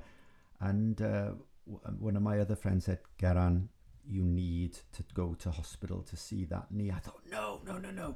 it did look bad. So Angie dropped me off. No, she actually took me to hospital, Glenclwyd, and they put me on a trolley. And suddenly, from nowhere, 3 very guys with suits and very nice suits, whatever, came up to me and said, how did you do this? And I said, I did a fell race and I fell. And they said, sir, you've got bits of slate in your bone. If we don't operate now, well, they didn't finish the sentence. But yeah, I'll leave that to people's imagination. When did you eat last? And I said, I've just had a coffee and a roll. So they thought, right, okay, we're going to delay the op. So basically, you need to have this operated on, but this could go seriously wrong. So Angie burst out crying because we were getting married in a month's time. I'd fractured my knee, and Angie just went home. I said, Ange, go home. She was really upset. And she said, I'll be back later. And cut a long story short, 1 a.m. they did, what did they give me? Is it an epidural? So I was awake. And basically the surgeon had to take all the slate out of my bone. And following morning, the surgeon came to me and said, right, you've got to keep this leg moving. You've had a good break. It doesn't need a plaster or anything. And the first thought came to my mind was Ron Hill, that runner who didn't stop running for how many consecutive days, for years. And I can remember a story in his book saying that he was in hospital and he went for a run on crutches. And that's what I did in my hospital bed, had crutches, and I didn't actually go for a run. I went for a walk. And again, my determination, I was determined. I had 6 weeks to get running, because I was going to Knock2. The team manager said, you are running for Wales. You got into the team. I'm not selecting anybody else. So you either do it or you drop out. I'm happy with you doing it. So, and of course we were getting married, Angie and myself. So my determination was to walk down the aisle without crutches. So, fair days. Yeah, most people would say to do a race, but to walk down the aisle. Indeed, yeah. Yeah. I don't think Angie's ever forgiven me for putting her through that stress before we got married. Well, Angie's quite an athlete in herself, but I suppose the support, and that's lucky because the support she gives you or has given you throughout your relationship. I suppose it's one of the things that you really need if you're gonna do a lot of running. And it's reciprocal, to be honest. The support for Angie from my side and her support of me. It's interesting. Sort of one of our happy memories is when I was in Cardiff. I ran for Le Croupier Running Club, which those of you know, Cardiff Le Croupier is actually a casino, a gambling club, and one of the founder members of Le Croupier Running Club was the owner of the casino, and he put in a lot of money into the club. And what a fantastic club! They meet every Thursday, as well as other days, but officially on a Thursday. They meet at Landorf Rugby Club, and there's a bar there, and they call it the Golden Dap. And the unofficial motto of Le Croupier is, it's a drinking club with a running problem. But on a Thursday, you'll get about, 50 runners going out onto the Taff Trail, which is a beautiful run up to Castellcoch and around the area. And then afterwards, people go to the bar, there's food served, and you can get about 100 people in on a Thursday night. Fantastic atmosphere, catching up with everybody, and you've got all ages, from students right through to folks in their 80s who still go for the social. A wonderful club, Le Croupier Running Club. We've got many friends there, and I was making some announcements one evening, actually about triathlon. And I noticed this very pretty young lady stood there. And I thought, oh, goodness me. I'd have no chance here. Sort of, I'm the bottom drawer and she was in the top drawer. And incredibly, this gorgeous lady came up to me and said, because I'd been talking about going for bike rides and whatever, and she came up to me and she denies this, Angie. She will deny this. It was she who actually asked me out on a date, and she said, oh, do you know many bike rides around? I said, oh, I know so many bike rides around South Wales. And she said, would you be able to take me on a bike ride? Angie denies this one. And then, very funny, I didn't see her then for me was months. And I convinced myself that I had dreamt this, that this person called Angela from Canada never existed. And I was sure. I thought, you know what, Ger? This never happened. And then out of the blue, she was there. And she came up to me and said, I'm really sorry. She said, I've had other things on. And I thought, yeah. So when are we going on this bike ride? I thought, what? She's actually asked me for it. So she asked, this is official. She asked me out on a date. So our first date was a bike ride. And the funny thing was, Angie had just done it. She had, on the morning, she asked me to come to her house on the bike. And she had run a 10K race that morning, and we were going to go out for a bike ride, and I was training for an Ironman at the time, so I'd gone out for about 3-4 hour bike ride with a friend of mine, the chap I did the Carrymore with, Simon, and turned up at Angie's house with no legs. I was in bits, and Angie said, oh, come in, do you want a cup of tea? And I said, no, if I stop now, I'm no way getting going again. We have to go now. So we went for this bike ride, and we were passing my house, and I thought, oh, do me, I could how do I sort of move this on a bit? And I said, I've got a chicken in the oven here. Do you want to sort of call by for a bite to eat? And she said, I'll come in now, she said. So that was it. From there onwards. She was keen, wasn't she? Oh, well, we were both keen. And I think going back to your question earlier on about sort of supporting each other, I think it helps when you have both in the household, both sort of husband and wife or partners doing the sport together, because you can understand the highs and the lows, the sort of, I'm going training now, and so if you've got kids and family and whatever, it is all about sort of balancing everything. It's a juggling act. It is. Do you both get nervous, or do you get nervous? We've spoken about this on I think it was Michelle's podcast about the nerve factors and how we deal with it as a couple, because we've learned now that we do certain things and we ignore each other sometimes, and we know what they're going to do. Do you and Angie get nervous, and how do you deal with that? And what's the difference between your nerves? Nerves are brilliant. They are the reason that you put in a good performance. It's good if you're not nervous, if you're too relaxed. From my experience, you're not going to do well. A good friend of mine with Abigail Harriers, Sean McCormack, has always said, if you're chatting, Geran, before a race, you're not going to put in your best performance. If I am, you could say, ignorant, possibly rude, in other words, I realise it, I'm in a world of my own. If I'm appearing to blank people, I'm focused, and that's important for me if I want to put in a good performance. Nerves, the more nervous I get, the better I'll perform. But how I deal with it, and that's advice I give to people, is I don't, with the week leading up, if you're doing an important event, and the bigger the event, the longer the nerves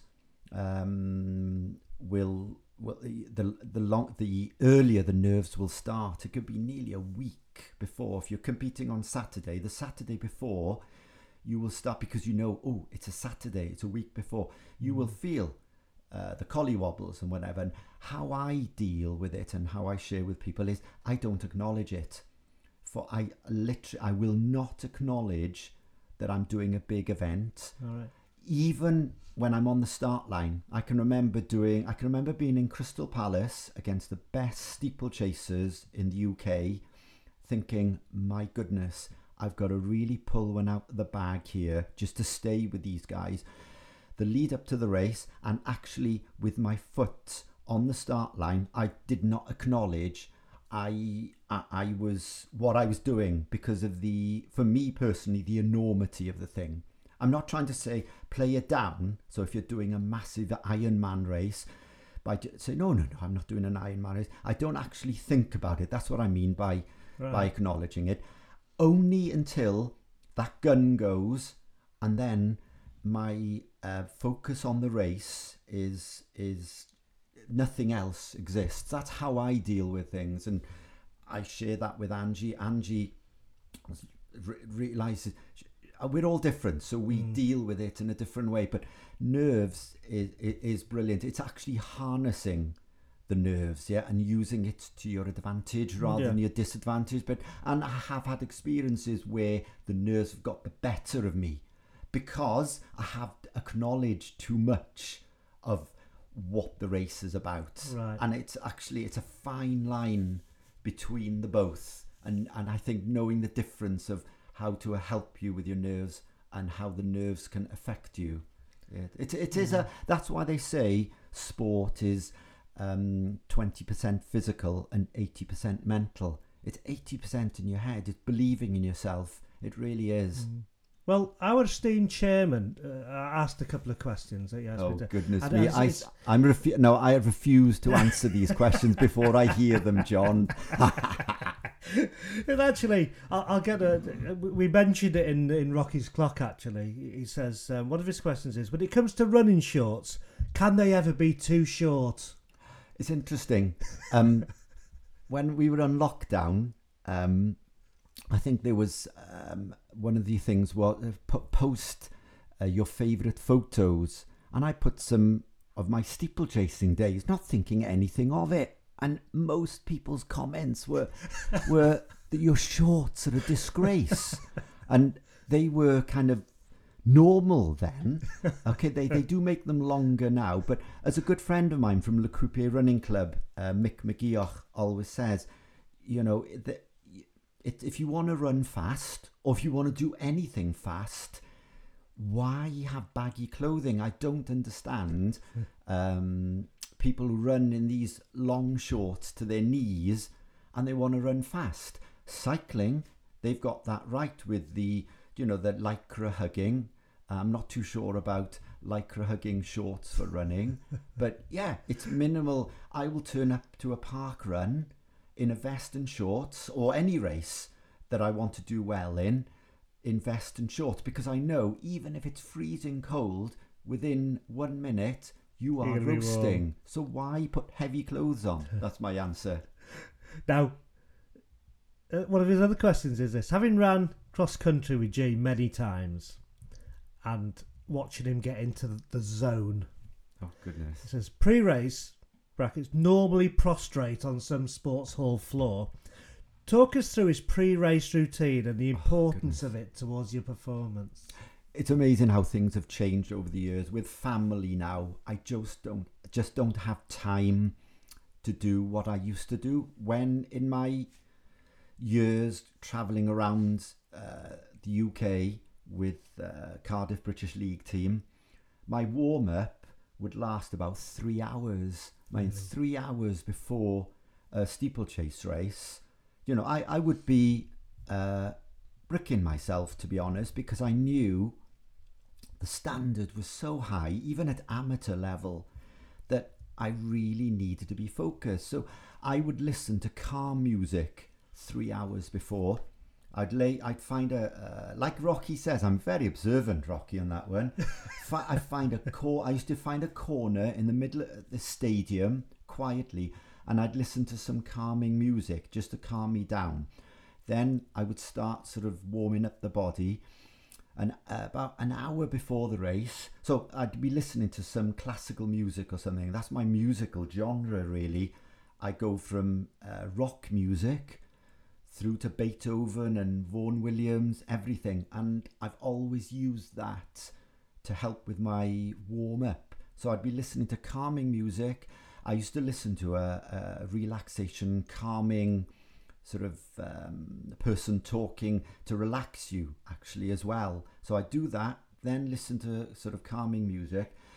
By the time I'd warmed up, because I normally do 10 minutes jog, and then a 5-minute more intense strides or whatever, and of course the stretching. By the time I'm on the start line, having listened to AC/DC, Back in Black, or something like that, I would be chomping at the bits. I'd be like a coiled up piece of elastic that, bang, when the gun went, I'd be ready to race. I can't do that now with family. So my warm-up basically is about an hour before, again, trying to listen to something calm, and then listen to something a bit more sort of rock music. I think warm-up and a warm-down is essential. It's sort of one of the things that I sort of give as advice. That's one of the reasons I've been doing this for so long, is that I am a stickler for warm-up and warm-down. Most important, the warm-down. To finish a race, I know there's rubbish inside my body, all the acid, lactic acid in the blood. Mm-hmm. If you leave that doesn't do you any good. So a warm-down is very important. But I'm very impressed that Rocky has observed that I'll hide away somewhere in a corner of a sports hall. Yes, there's a method in this madness somewhere. And you do yoga. You like a bit of yoga, or did you do yoga? I look back now. I've always been someone who stretched over the years, and warmed up and warmed down. Over the years, though, the stretching has become more dynamic. Before doing any training, I can remember when I started out, it was calves, quads, hamstrings, and that was about it, really. And then over the years, I've realised, you need to do more than this. This good friend of mine, Mick McGeoch Le Croupier, he's infamous for being photographed when Greta Weitz, is it Greta Weitz or no, Ingrid Christensen broke the world record for the marathon at the London Marathon. He was photographed with her, not pacing her, but she basically stuck to him, and broke the women's world record at the time. He was a man who used to run 100-mile weeks, and he used to say to me, "Geran, don't believe in stretching and all that rubbish." He is now in his 60s, and he recently saw him, and he said, "Ger, do you know what? I have dropped one of my running days," because he was like me, 6 days a week running. He now has dropped 1 day a week for yoga. And I wish, looking back, I had incorporated some yoga. The day that I do a hard session, I will always do, I'll put something on the TV. Both Angie and myself will just do some, the thought of it is, do I have to do this now? I'll do 5 minutes, but that 5 minutes, because you really get into it, suddenly becomes 10, 15, 20 minutes. Mm-hmm. And I will say, I am floating to bed afterwards. So yeah, it is like a pain in the neck, you think, thinking about it. But when you do it, yeah, and it's definitely prolonged my time in sport by incorporating the other things, as I call them, rather than just the activity. Strength and conditioning, yoga, they are essential. You can't neglect it. You can't, because you won't last long in sport. And if you want to be doing the sport until, whenever, you really need to incorporate this. What about nutrition? How are you in nutrition? Are you as good as you would want to be, or is it something that you've struggled with like a lot of people? A balanced diet, but I wouldn't say I like my treats, but I've always been big about reward. So if I do a race, I will have a bit of a beer, like I did last night after Christleton. This morning now I've had a coffee and we've shared some donuts. I know, they're very nice as well. I do want to say that John Farrell has had some donuts as chocolate well. Ones. You've had chocolate ones. Oh, didn't eat the other ones. I haven't eaten the strawberry ones. You haven't eaten the strawberry. I'll have those then. You don't get a body like this, Geran, by eating 4 donuts. But I will say you have to reward yourself. That's me personally, yeah. And I will say I got to know Colin Jackson from being on the same team as him, and he would say that he would eat some junk food, and he said my body is a temple, but you can't go through life without having a reward. And he said, I'm not averse to having a McDonald's when I'm with the boys or something like that. And I've always remembered that, thinking, it's not having a curry every day. And I going back to work hard and then reward yourself. And whatever your reward is, the other thing I remember, is it Jack Buckner? He won the European 5,000 meters championships back in the 90s, and he got up the following morning and he said he was going to order some. He was at the hotel, GB team hotel, and he said he had his first fried breakfast for a year. And I can remember thinking, okay, I can't do that just for a whole. Is it worth the sacrifice of not being able to have a year's full of not having fried breakfast for a year, when again, unless you're top drawer elite, and I knew I wasn't that, I knew my limitations. In saying that, a couple of people who were involved with me when I started running, they said that you're good enough to make the Commonwealth Games, but whether I believe that, I don't know. But to those sacrifices, for me, it was too much. Right. So to answer your question about diet, it's a balanced diet. We were talking earlier on, you were saying that you were not a vegetarian.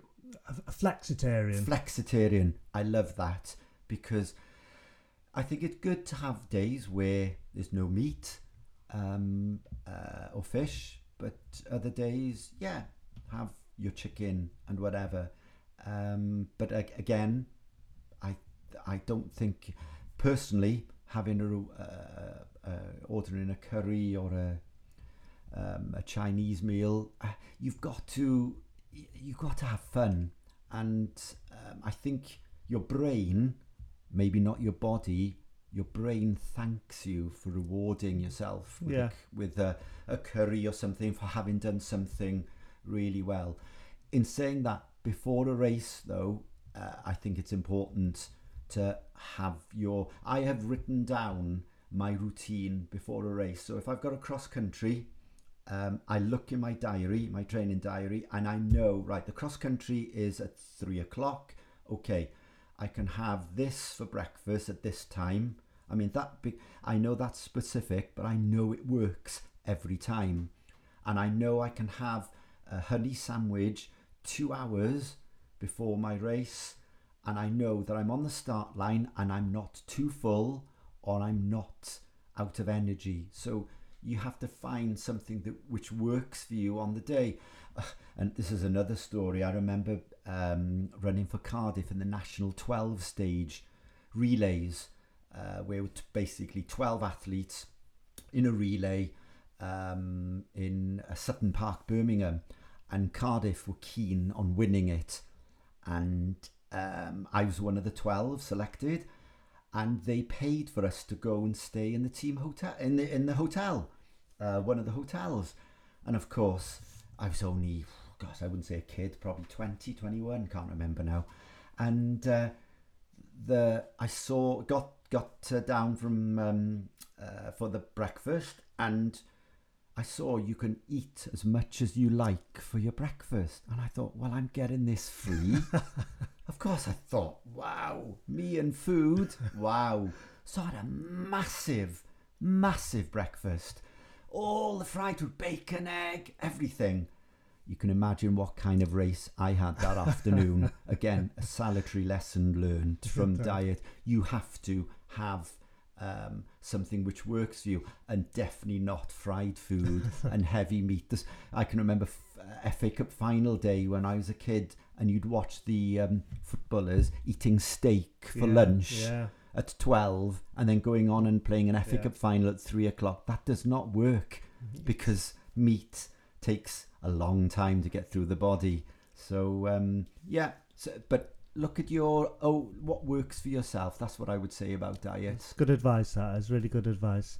We're gonna a couple of more questions because we're pushing on with time, and I know everybody will be loving this. What's the proudest moment of your life? Not in the private life, but in the sporting life. Because private life, we all got our specific special moments, and most proudest moments. But what's the most proudest moment in your sporting life? It's interesting that it wasn't crowds, and I mean they're part of sort of maybe going to Australia with Angie possibly was when probably two answers for this. One was when both Angie and myself got into the Great Britain age group team for the World Championship Triathlon in Australia on the Gold Coast. And that was an amazing, the whole thing, again, a wonderful holiday. Family in, my dad in Cornwall looked after the girls, so we were able to go on our own. And I competed in the race myself, which was an experience because where the swim was, there were sharks. And Angie, when we used to swim, when we met, I would always, a few people I've told this, but when we went, Angie just didn't do open water swimming, and she would always say, Geran, can you swim shark side? So shark side was basically wherever the more open water was, that's where I was. So the shark would get me first. And going to Australia, they had shark nets in the estuary where we swam. And for Angie to go in and swim where there was potential sharks. So the proudest moment was when I did my sprint and I finished mine before, and I'd done quite well myself, exceeded my expectations. And then I finished and I was able to see Angie just before she supported me and I was able to support her. Nice. And then we both had our photograph taken because it was a big thing with the British Triathlon. There was a husband and wife. There were two husband and wives who competed together. So I think that's my proudest moment with Angie. Mm-hmm. There's a photograph of us together with the background saying World Triathlon Championships, Gold Coast, Australia.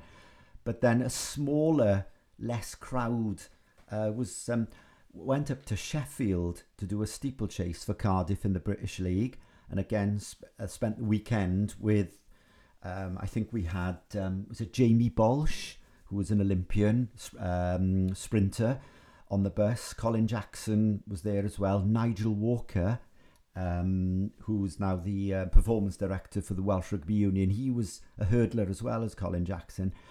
And I had done my steeplechase, and Cardiff needed the points, and there was pressure to do well in your race. And you had 2 runners per club. So I think there were, how many clubs were there? Probably about 8 clubs. So there were 16 in this race. Did the first lap and I was last. And but I by then knew that I run even pace. People noticed that about me. Oh, Geran, you started slow. No, I didn't. I run the first part of the race as quick as the last part of the race, or the same pace, yeah?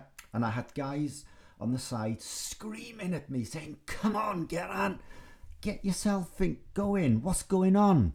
And I thought, no, I'm not. I know what I'm doing.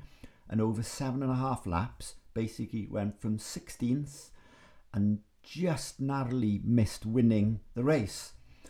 And it was a personal best for me at the steeplechase, around close to 9 minutes, which I was absolutely delighted with. I had everybody coming up to me, pat on the back, and I thought that was it. And on the team bus back to the hotel, the team manager said, right, okay, we always do athlete of the match. And it was a nice moment in front of these Olympians.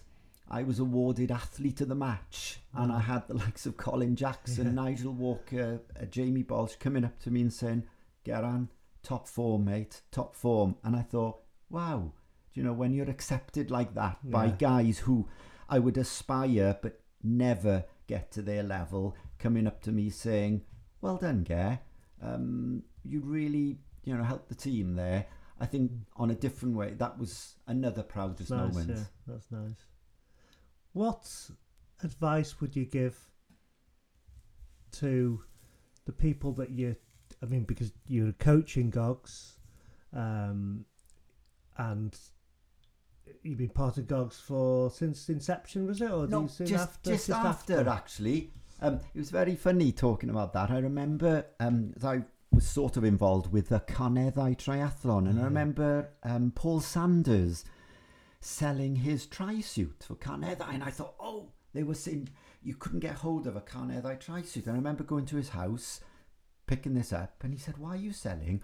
Oh, I'm part of a new club, GOG. I said, really? What's this about? Oh, it's Rian and Rocky have started this club. I thought, gosh, I know Rian, because I'd known Rian over the years, and I'd known Rocky from cross country. So I contacted Rian and said, look, Rhi, do you want any help with the running? So it was only a few months later I came along, and I said, look, can I come on to one of the running sessions? And we did a hill session on the Little Orme, and Rhi said to me, Ger, you a coach? I said, yeah, I've been a coach since 1986. I said, do you want to coach the running? Oh, yes. So that was not at that first meeting, but near enough, a couple of months later, yes. So you've always loved the coaching part of it, and and I can see why. So if you were to give advice to not just new athletes, but athletes who wanted to progress, what would it be? What would that be advice be? Again, going back to something I was saying earlier on. Be happy with yourself, yeah? That's something I can remember when I started running. I used to look at the qualifying times to get into the Welsh Commonwealth Games team, which were just as hard as getting into the Great Britain team for the Olympics and the World Championships. But I used to look at the stars, to aim at that, but still be happy with yourself. Is comparing yourself with others. What does the Desiderata say? There's a little poem, isn't it, that if you compare yourself with others, you can either become vain because you think you're better than them, or you become bitter because you don't achieve that. Yeah, and that's something I've learned over the years. Be happy with what you've got, because you hear so many people saying, oh, no, I'm not happy with this. And I'm thinking, my goodness, that was a cracking run. And yesterday for me in Christleton was an example. I ran slower than I have in the recent past.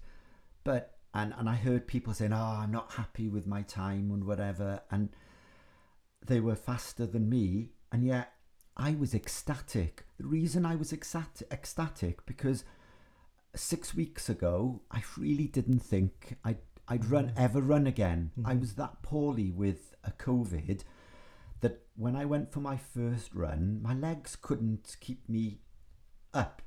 So I've really taken a few steps back and thought, you've got to be happy you're back running. So going back to what I'm saying, just be happy with where you are. Yeah, look at targets which are maybe beyond what you've got. What did they say? That you should have 3 targets, something that's, whoa, the stars, something that, you could just about aspire to, and a target that, you know, just turning up for a race or something like that. So that'd be one thing. And you find over time that you will stay in the sport. There's always going to be people better than you. There's always people better than me. I don't want to say better, but faster, whatever, or people slower. And it's not the measure of you as a person. If you are faster than someone, you're not a better person. You just happen to be on the day. You're able to put one foot for running, for example, or for swimming. For running, you can put one foot in front of the other quicker than someone else. Or swimming, you can put one arm in front of the other quicker. And that's a big one. And that's why I've stayed in the sport over the years, of so many years, because I've always learned to be happy with what I've got, happy with your lot. Yeah. So that's one bit of advice. Going back to, again, something else I've said is about consistency. If you do want to improve, it's, unless you're ill or injured, you need to get out and do something quite a few days a week. I always have one day a week off. Friday, I call it my cake, coffee and beer day. That's going back to diet. That's why I'm saying I fall short with diet. But again, that's my reward, Fridays, yeah? I'll always have that chimp on my shoulder, the chimp saying, I've got aching legs, I'm tired, it's raining, I don't want to go out tonight. But Angie will then turn to me and said, go out for 5 minutes. And if you don't like it, turn back. And you know what? You don't turn back. Yeah. It's the going out, it's the thought. And that's your chimp saying you can't do it. And you've got to say to the chimp, okay, thank you, chimp, on my shoulder. Yeah, I know what you're saying. I acknowledge what you're saying, that you're tired, whatever. But this is what I'm going to do. And you've acknowledged your chimp by what he's saying. And the chimp will then calm down. And then you can go out and do what you want. However, you need to know when you shouldn't get out, yeah? And we've all done it when you really are exhausted, and it's not just mental exhaustion, whatever, from work or other demands, yeah? Or that niggle in your foot is more serious and that you shouldn't go out. So the secret is to know the difference between when you are being talked out of going out for training with that chimp, or when it's really serious, that if you do go out and if you really are ill, and I've made that mistake, I've gone out and realised I am ill here and I shouldn't have trained. So those are one or two bits of advice. And again, going back to the warm up and warm down, that's important, to do the warm up and warm down. The final one is encouragement. I've always been big at encouraging people. When I see someone, yesterday now, there's a chap I've only got to know in the last 6 months in cross country, same age group as mine, runs for Backley, Eric Campbell. And I can remember running across country this season in Oswestry in awful conditions. And he came up to me. I had some medals for him from he'd got in another cross country at the interregional in Brecon, and I wanted to hand it to him. And I'd finished about 3 minutes ahead of him, and he was so complimentary to me, and I hardly knew the guy. And I've got to know him. And yesterday in Christleton, he absolutely smashed a time. He ran under 18 minutes, which was far quicker than me, same age group as me, and I had beaten him by so much in the cross country. And I thought, you know what? I went up to him and I said, Eric, you're a superstar. And he said, oh, thanks for your positivity and all. And I think that's important, rather than seeing it, ooh, this guy's beaten me and I should be beating him, because you hear a lot of that, ooh, I normally beat so-and-so and I normally beat so-and-so by this much. And there's a lot of that in the sport. And I think you need to take a step back and think, okay, I know myself, I'm still getting over being off for 3 weeks with COVID, but I'm happy where I am. And in seeing Eric do so well, I thought, yeah. And he came up to me afterwards and said, oh, thanks, Geran, he was happy that he was a bit stunned with that. And I thought, well, I remember what you said to me in Oswestry, and we had a laugh about that.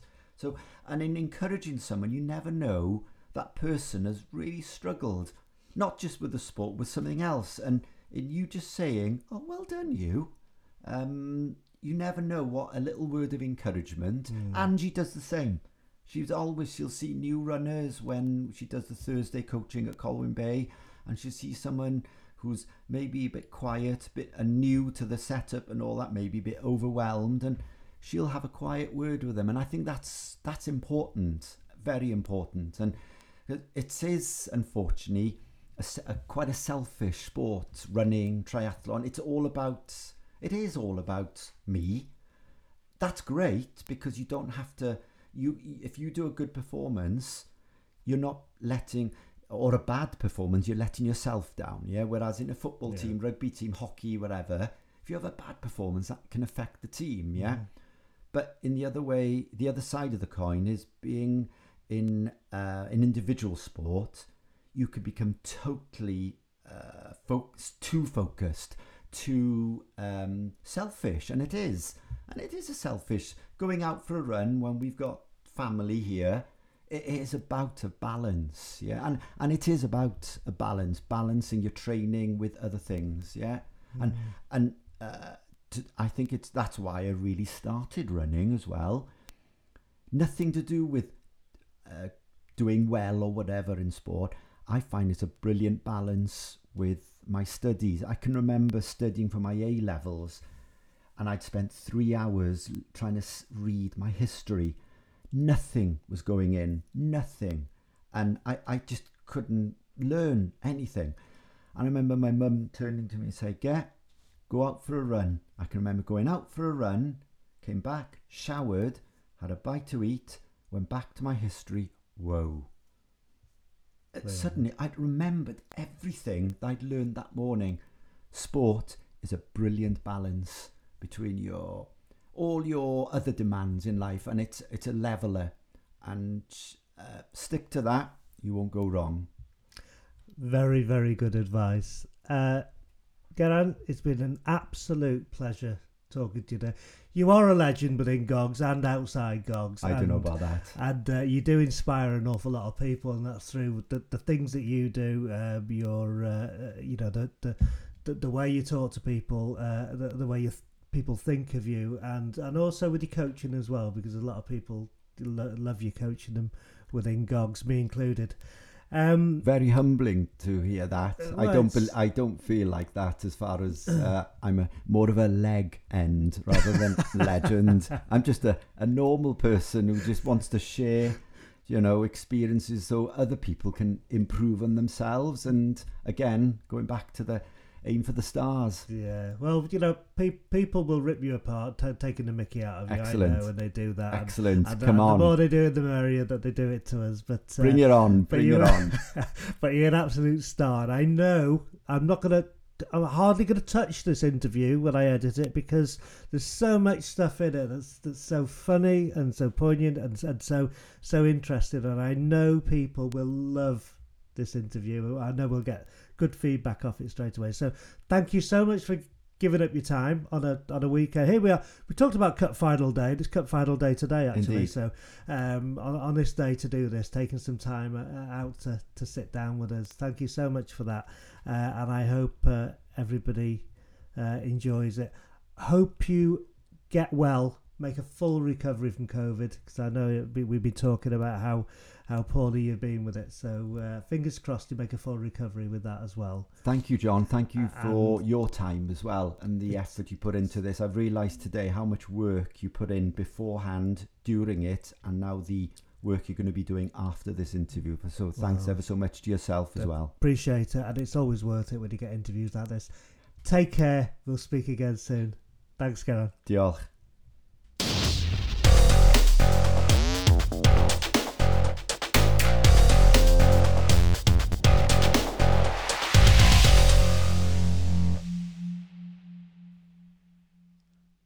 I told you that was good. You actually haven't stopped talking about it since you got home a few hours ago. I loved it. I loved the time I was there. It was so good. Such an interesting guy. Thank you, Geran. That was fantastic. Right, what we got going on? Llanrw's Try. Yes, places are being booked. So if you are looking to enter that on the 3rd of July, then you need to enter as soon as you can, just to make sure that you get one of the spaces. I think it's 160 spaces available. Yeah. So once they're booked, that's it. So if you're thinking about it, it's probably best now to actually get it booked, just so you don't risk not getting a place. And if you're not doing it and you can marshal, let us know that you can marshal. Let Steve or Gaz or mention it on the page that you can marshal. So on the day as well, because we're always looking for marshals on the day. What else we got going on? We got transition training coming on. Yeah, 24th of May. That's at Marsh Tracks. It's £3. Some positive feedback from the last one, which took place. So if you're looking just to get those extra skills ready for the an upcoming triathlon, then I would say book on. They are very. I think it's going to be a popular sort of. Yeah, I think it's good, isn't it? Once a year, I think, if nothing else, is to go through your transition. I think just learn a few new skills and practice a few skills before you do all your triathlons this summer. But it'll be good fun. That'll be on the Facebook page, because this podcast is being released on Friday the 20th. Mm-hmm. So then that today, Friday the 20th. Yes, because that's when we're doing it today. Yeah, okay. 20th already, yeah. And the transition training is on the 24th, so you've got a few days. It'll be on the Facebook page, so you'll be able to. I think you can book on that way, can you? You accept the invite, and then you can. Yeah, you can. Yeah. That'll be sent out nearer the time. And what I'd ask you to do is, if you're listening to the podcast and you haven't done already, is to go onto our Facebook page and like our Facebook page, because the more the merrier, you get to know what's going on. Go onto our Instagram at the GOGcast and follow us, and Twitter and follow us, the GOGcast again, all those things really. Or go onto our website, because the website's just been redone, and so it's nice and new, so you can hear all the episodes on there as well. But obviously all the episodes are also available on Spotify and iTunes. And what I would ask is, if you listen to one, go onto iTunes or Spotify and leave us a review, please. The more people that leave us reviews, and we've got a few good ones on there, the more people that leave us reviews and give us 5 stars, please, if we're worth it, the better, because then it crops up when people search for triathlon things and the like. So please go on and like us if you've enjoyed it. One very last thing we forgot to mention earlier. The London draw that we did. Oh, goodness, yes. I forgot about that. We did it live. I do apologise for some of the technical issues we had with it, because unfortunately when you're dealing with Facebook, you are beholden to them, really. So we just, when you've got our internet connection and somebody else's internet connection and also Facebook, sometimes it goes wrong, but I think we all got the gist of it, and the winner was Neil Vickers-Harris. I'm really thrilled for him, to be fair, because he does an awful lot, and he's our Welsh Athletics contact as well within the club. So it is nice for him to have. Yeah, he does a lot of work behind the scenes, doesn't he? So I think he deserves that. No, that's good. So well done, Neil, and look forward to seeing you training for that, and hopefully you'll come on and tell us all about your trip there. So that's about it, I think, isn't it? That's a long one today, but that's due to the podcast, and I think, or not the podcast. It's the due interview. to you, probably. Due to me talking and Geran talking as well. So, so I make no apologies for that. But hopefully you will have enjoyed it, and look forward to the next one. Yep. So we'll see you next month on 17th of June. We look forward to it. What are we going to do now? We're going to go and have a glass of wine, aren't we? Yeah, I think we so. Are, yeah. There we go. Cheers, Chelle. Bye.